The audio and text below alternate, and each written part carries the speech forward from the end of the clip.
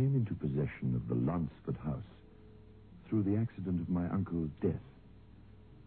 My inheritance from him enabled me to buy it, for it was the isolated kind of dwelling I'd been looking for in order to finish a novel I was working on.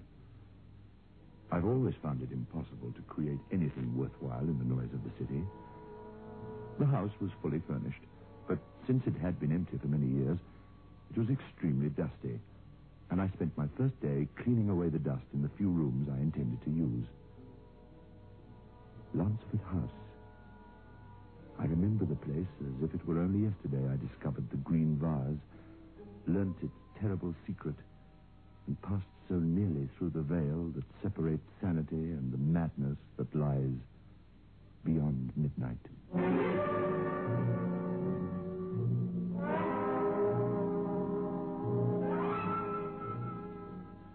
Biotex, the new soap and pre-wash powder, presents Beyond Midnight by Michael McCabe.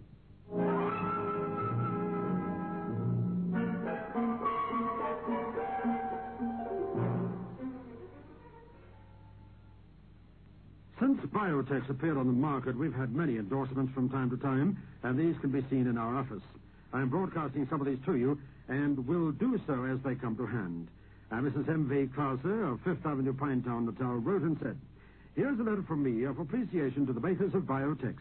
I am highly satisfied with Biotex and have introduced my friends to your product, and so far there has not been one complaint that it does not live up to the claims you make for it.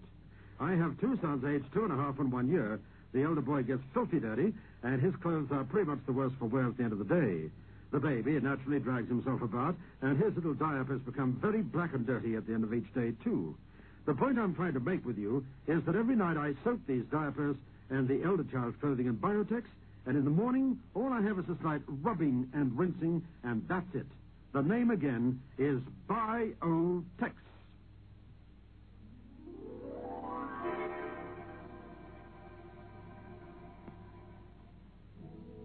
Lansford House. The agent hadn't been enthusiastic. I got the impression that he didn't much care whether he sold me the place or not. There's nothing extraordinary about Lansford House, Mr. Royd. It's very big, of course, but then they built them big in those days. If it wasn't so strongly built, it would have fallen to pieces years ago. A house needs to be cared for. Leave it empty. Well, it's what I'm looking for. Nicely back from the road, surrounded by trees. A lot of trees, yes. Fields, pastures. It's hard to find somewhere without any close neighbors these days. Oh, I can show you others. There's a place in... Mr. Feltham, I want to buy Lansford. You do? I do. Well, then. Nothing else I can... No. Right. You write books, you say? I write books, yes. When can I take possession? Today. Oh, marvelous. I'm halfway through a book at the moment, you see. I've been stuck for weeks. I need peace now. Quiet. No. For 5 days after moving in, I worked from 5 in the morning right through the day until it was dark. The book progressed beautifully. I was even thinking of who the film rights should go to when I hit another dull patch. Nothing. I destroyed a few thousand words and left the typewriter until a possible return of inspiration. I was fairly satisfied, though, and it was with a lot of pleasure that I began to examine more carefully the house I'd so quickly and perhaps rashly bought. In most ways, it was typical of the houses erected in the country 100 years ago. It needed a lot of money spent on it before it would assume the splendor it deserved, but I needed only 1 or 2 rooms. One thing puzzled me. The little attic.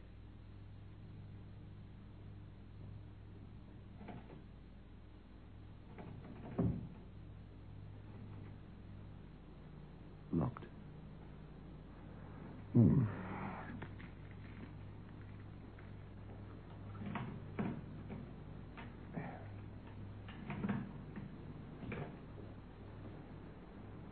No key. Why is that then?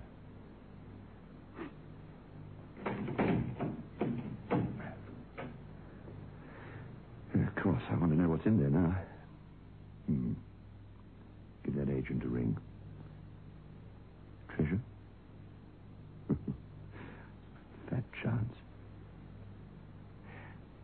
right this door should be locked when all the others are open. I started to rearrange the kitchen the next day. I knew instinctively that no good would come of hammering the typewriter. The place was in a terrible state. I cleaned out some cupboards, did a bit of inexpert scrubbing, and then, while I was reaching up to hook a number of miscellaneous objects out of a sort of old-fashioned tall boy thing in a corner, I accidentally knocked off a shelf a canister.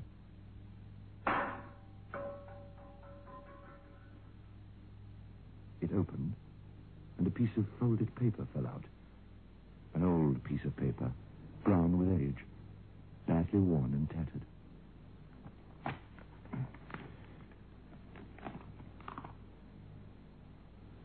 There was writing on the paper. It was barely legible. The ink had faded badly, and large sections of the script had been eaten or torn away. It was dated over 30 years before, and all that remained of the entire first paragraph beneath the date was Stephen Lansford, a young man of 25. And that was all the first paragraph said. Thereafter occurred a puzzling sequence of half lines, sentences, paragraphs, in this order. To have him tutored in the arts, particularly gifted in pottery making. Stephen developed a great fondness for his tutor, and under his guidance did the only constructive work of his life. A crude, ugly vase, bilious green in color. Stephen was proud of it. Kept it on the center of a small table in the living room. Dismissed. Stephen raged for days, and there began a subtle deterioration of a character which had always heretofore been shy and retiring. Ugly metamorphosis, a kind of madness in the course of which he would never allow his vase to be moved. Made his mother promise that would never be moved under pain of dire punishment, but left to stand where he had put it. Some strange elemental bond seemed to have developed between the young man and his creation. After Stephen's death, Mrs. Lansford was unable to bear the thought of it. Instead, she had the casket sealed, obtained permission from the authorities, and in the attic. Thereafter, rigid adherence to her promise. Stipulation in will adjuring all future occupants not to move the vase. When a relative came to live in the house after her death, body torn, rent apart, found beside the table. I will, I know, eventually lift the vase. And that's all. I couldn't make a lot of sense out of it, I must admit. I tried to read, to make out the bits that had faded, but it wasn't possible. On the end of the whole thing was a signature. Matthew Hargrove. Suddenly I remembered seeing, in the living room, which I hadn't had time to clean, a small table pushed over against the wall with a cloth covering an object of some bulk. That'll be it, right? See what they meant in that letter thing. It is crude. Ugly as sin. Matthew Hargrove. Wonder who he was. Or is. There was nothing in Uncle's papers about anyone of that name. Matthew Hargrove. Matthew Hargrove. You're the young chap that bought the Lansford place? Yes, I expect to be a regular customer here. People don't talk much about what happened to that Hargrove man. Used to be Mrs. Lansford's lawyer. Wrote up the old woman's will. Oh, queer that was. All about some vase thing her son made. Funny things went on after she died, you see. You want anything more than the railroad, do you? What funny things? Well, there was Reuben Yates. That was her cousin. Came down when she got sick and stayed. You're from a town, aren't you? You don't get to hear about things like we do down here in the country, you see. What happened to Reuben Yates? Reuben Yates. Ah, well, they found him next to that table with the vase on it. Said he was torn apart. I see. And where does Matthew Hargrove come in? Right after. He was the next one to move into the house. But he was the next one for other people, too. Same as Reuben Yates. People say that they that saw him got sick in their stomachs for weeks afterwards. And then? No more. Nobody else moved into that house. From then till the day you moved in, nobody. Nobody at all.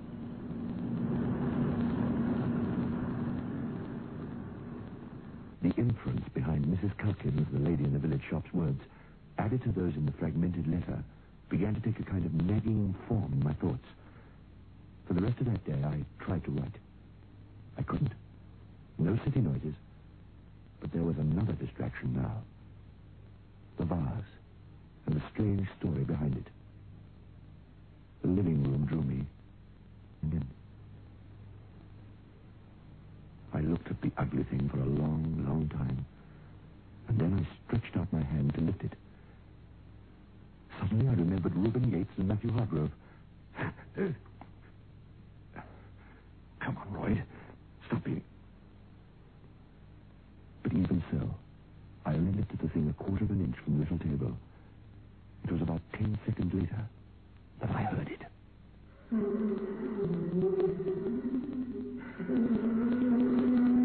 I replaced the vase. How can I describe it? I don't know where it came from. Somewhere in the house. Somewhere, to be sure. It reminded me of nothing I'd ever heard in the whole of my life before. Silence followed. Deep, deep silence.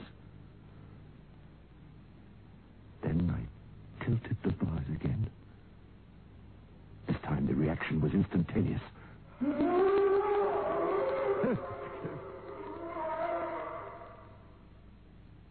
went and got a brandy and sat down for a while to recover my composure. It was then that I remembered the attic. It took me a long time to summon up the courage, but I had to know. I went back and quickly slipped a penny under the vase on the table. Then I ran upstairs.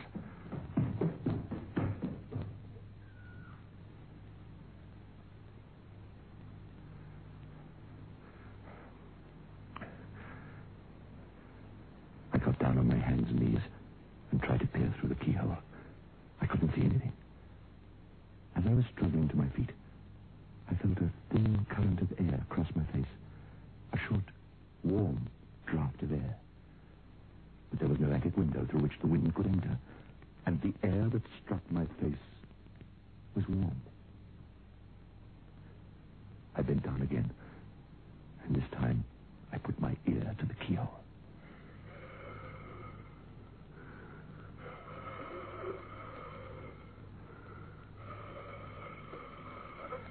I felt it again, coming out of the keyhole. Not a draft. Not a draft at all. What I felt was breathing.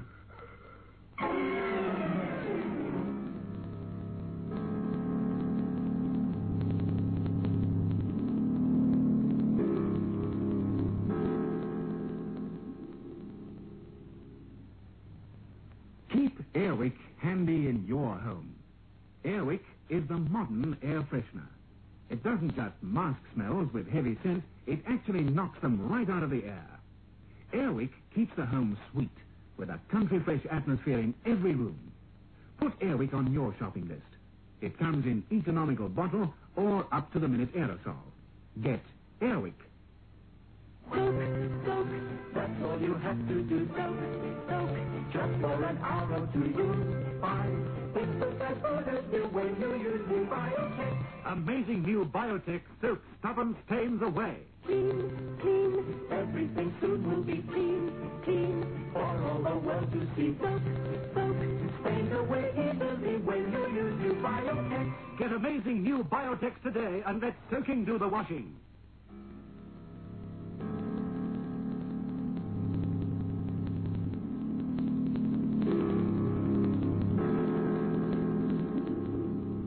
Why I did it, I don't know. Even then, something told me I was meddling in things I could never hope to understand. There was something in the house I knew then that could bathe me in the fires of purgatory forever and a day. But I came down the stairs and placed 2 more coins under the vase, tilting it further.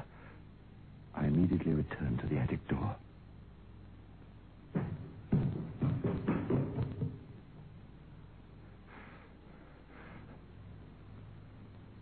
I no longer heard mere breathing through that keyhole from the room beyond.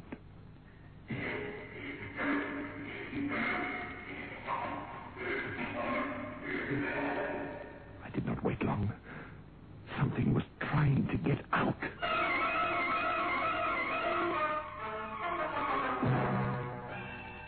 I removed the coins again from under the vase, and it once more rested as it had done so for 30 years. All next day, the memory of that experience preyed on me. I couldn't work. I could hardly bear to be alone. The vase exercised an unholy fascination on me.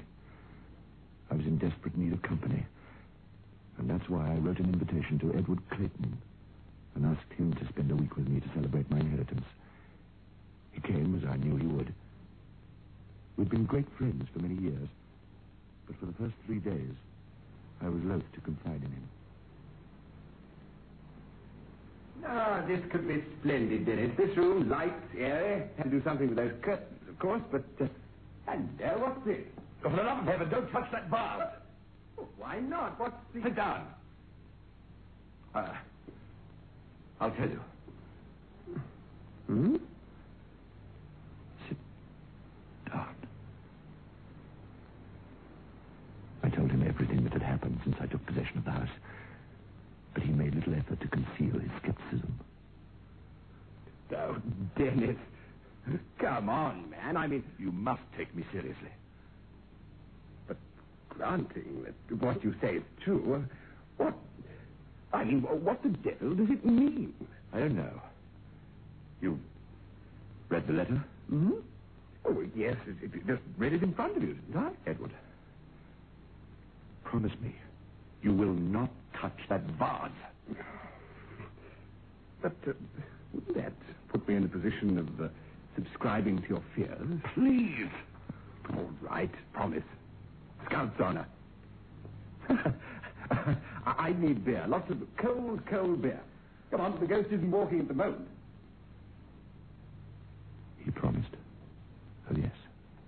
But he promised without believing. Perhaps the very promise he made was a challenge. Next day, he seemed unable to concentrate. Twice when I spoke to him, he didn't hear me. He was in a kind of dream, thinking of something else. I knew it was. I did everything I could to divert his attention. I read him part of my novel, which had come to flop. He listened and made some favorable comments. For a while. But I knew I was not holding attention. He kept wandering about the house, and inevitably his journeying took him by or into the room where the table and the vase upon it had lived for the past 30 years.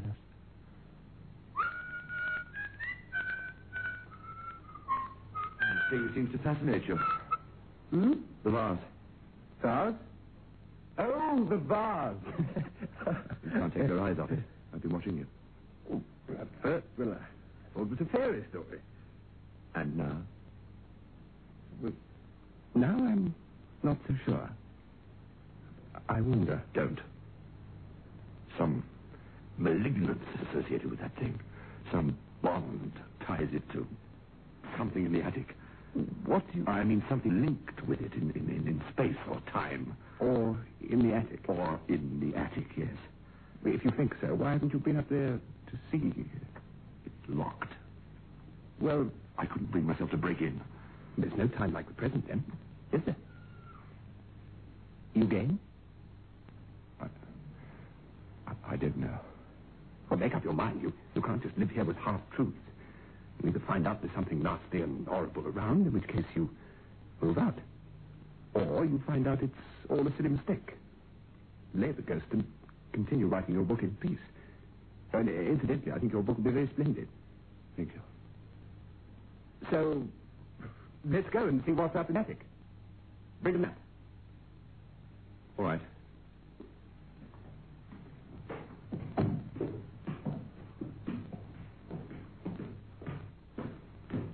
got the lamp? Yes.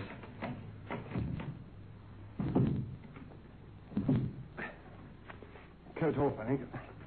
Danger. Men at work. Yep.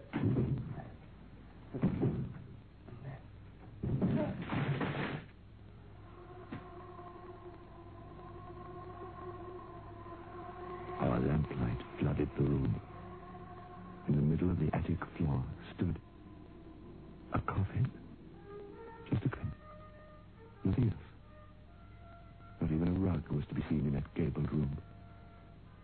It was festooned with spiders that might be disturbed for decades.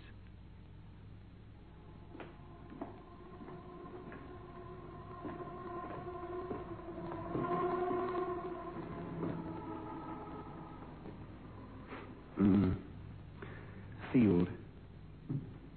I take it that this is Stephen Lunsford's coffin. His mother had him put. I imagine so. Yes. The vase is the one he made in the letter. You remember? Yes, exactly. Yes, I know what you're thinking.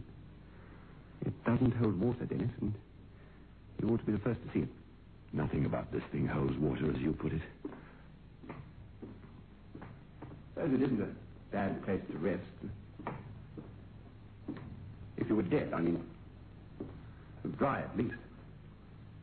Better than 6 feet under, eh? Don't stare at it like that. Nothing's going to rise up out of it, Dennis. Isn't it? No. Ghoulish lot the last visit. Let's get out of here. Okay. What are you going to do about this room, attic?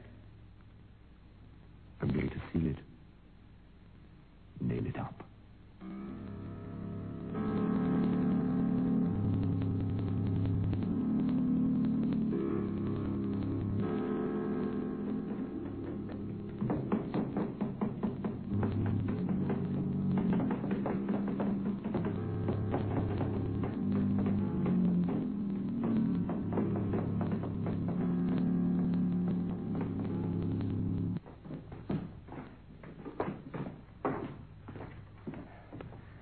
Drink? I need one. This moaning noise you talked about. Yes? Care to demonstrate? What? Listen. I'm all ears. Slowly, I lifted the green vase. Half an inch off the table.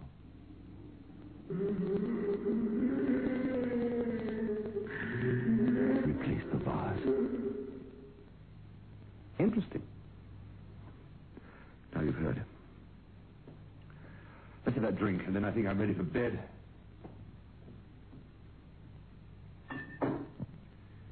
Come to a dead stop at the moment.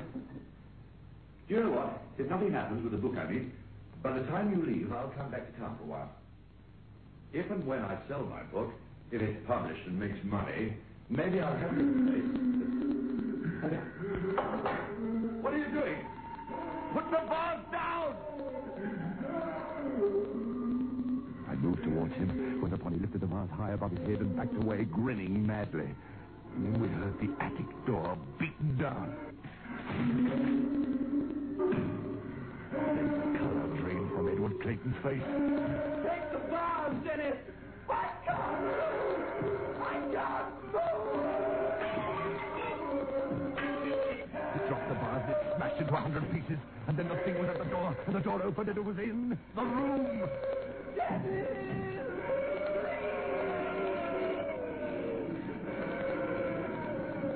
Wait, I leapt towards the window, and before I crashed through the glass, I half-turned. Something had entered that room beyond my range of sight, for Edward was hanging limply aloft in mid-air.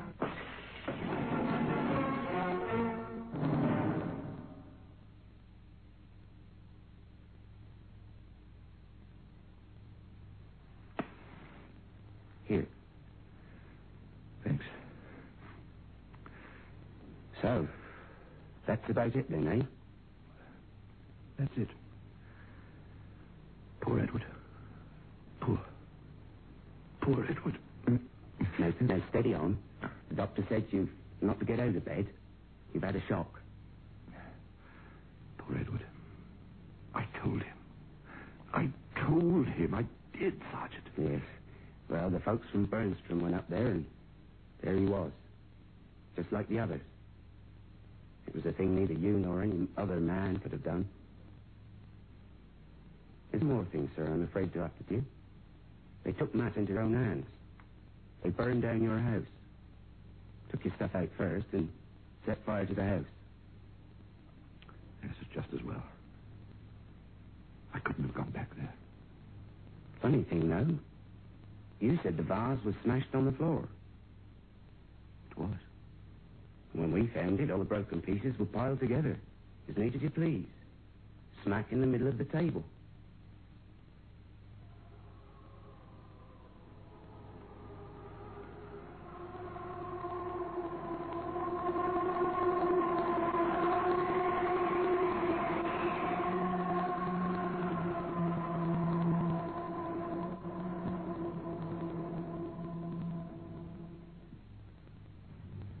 I feel great. You are my sunshine, my... A moment ago, you had a splitting headache. That was before I took a Grandpa headache powder. Grandpa headache powders kill pain, soothe strained nerves, and lift depression. Grandpa headache powders work quickly because their famous triple-action formula dissolves almost immediately.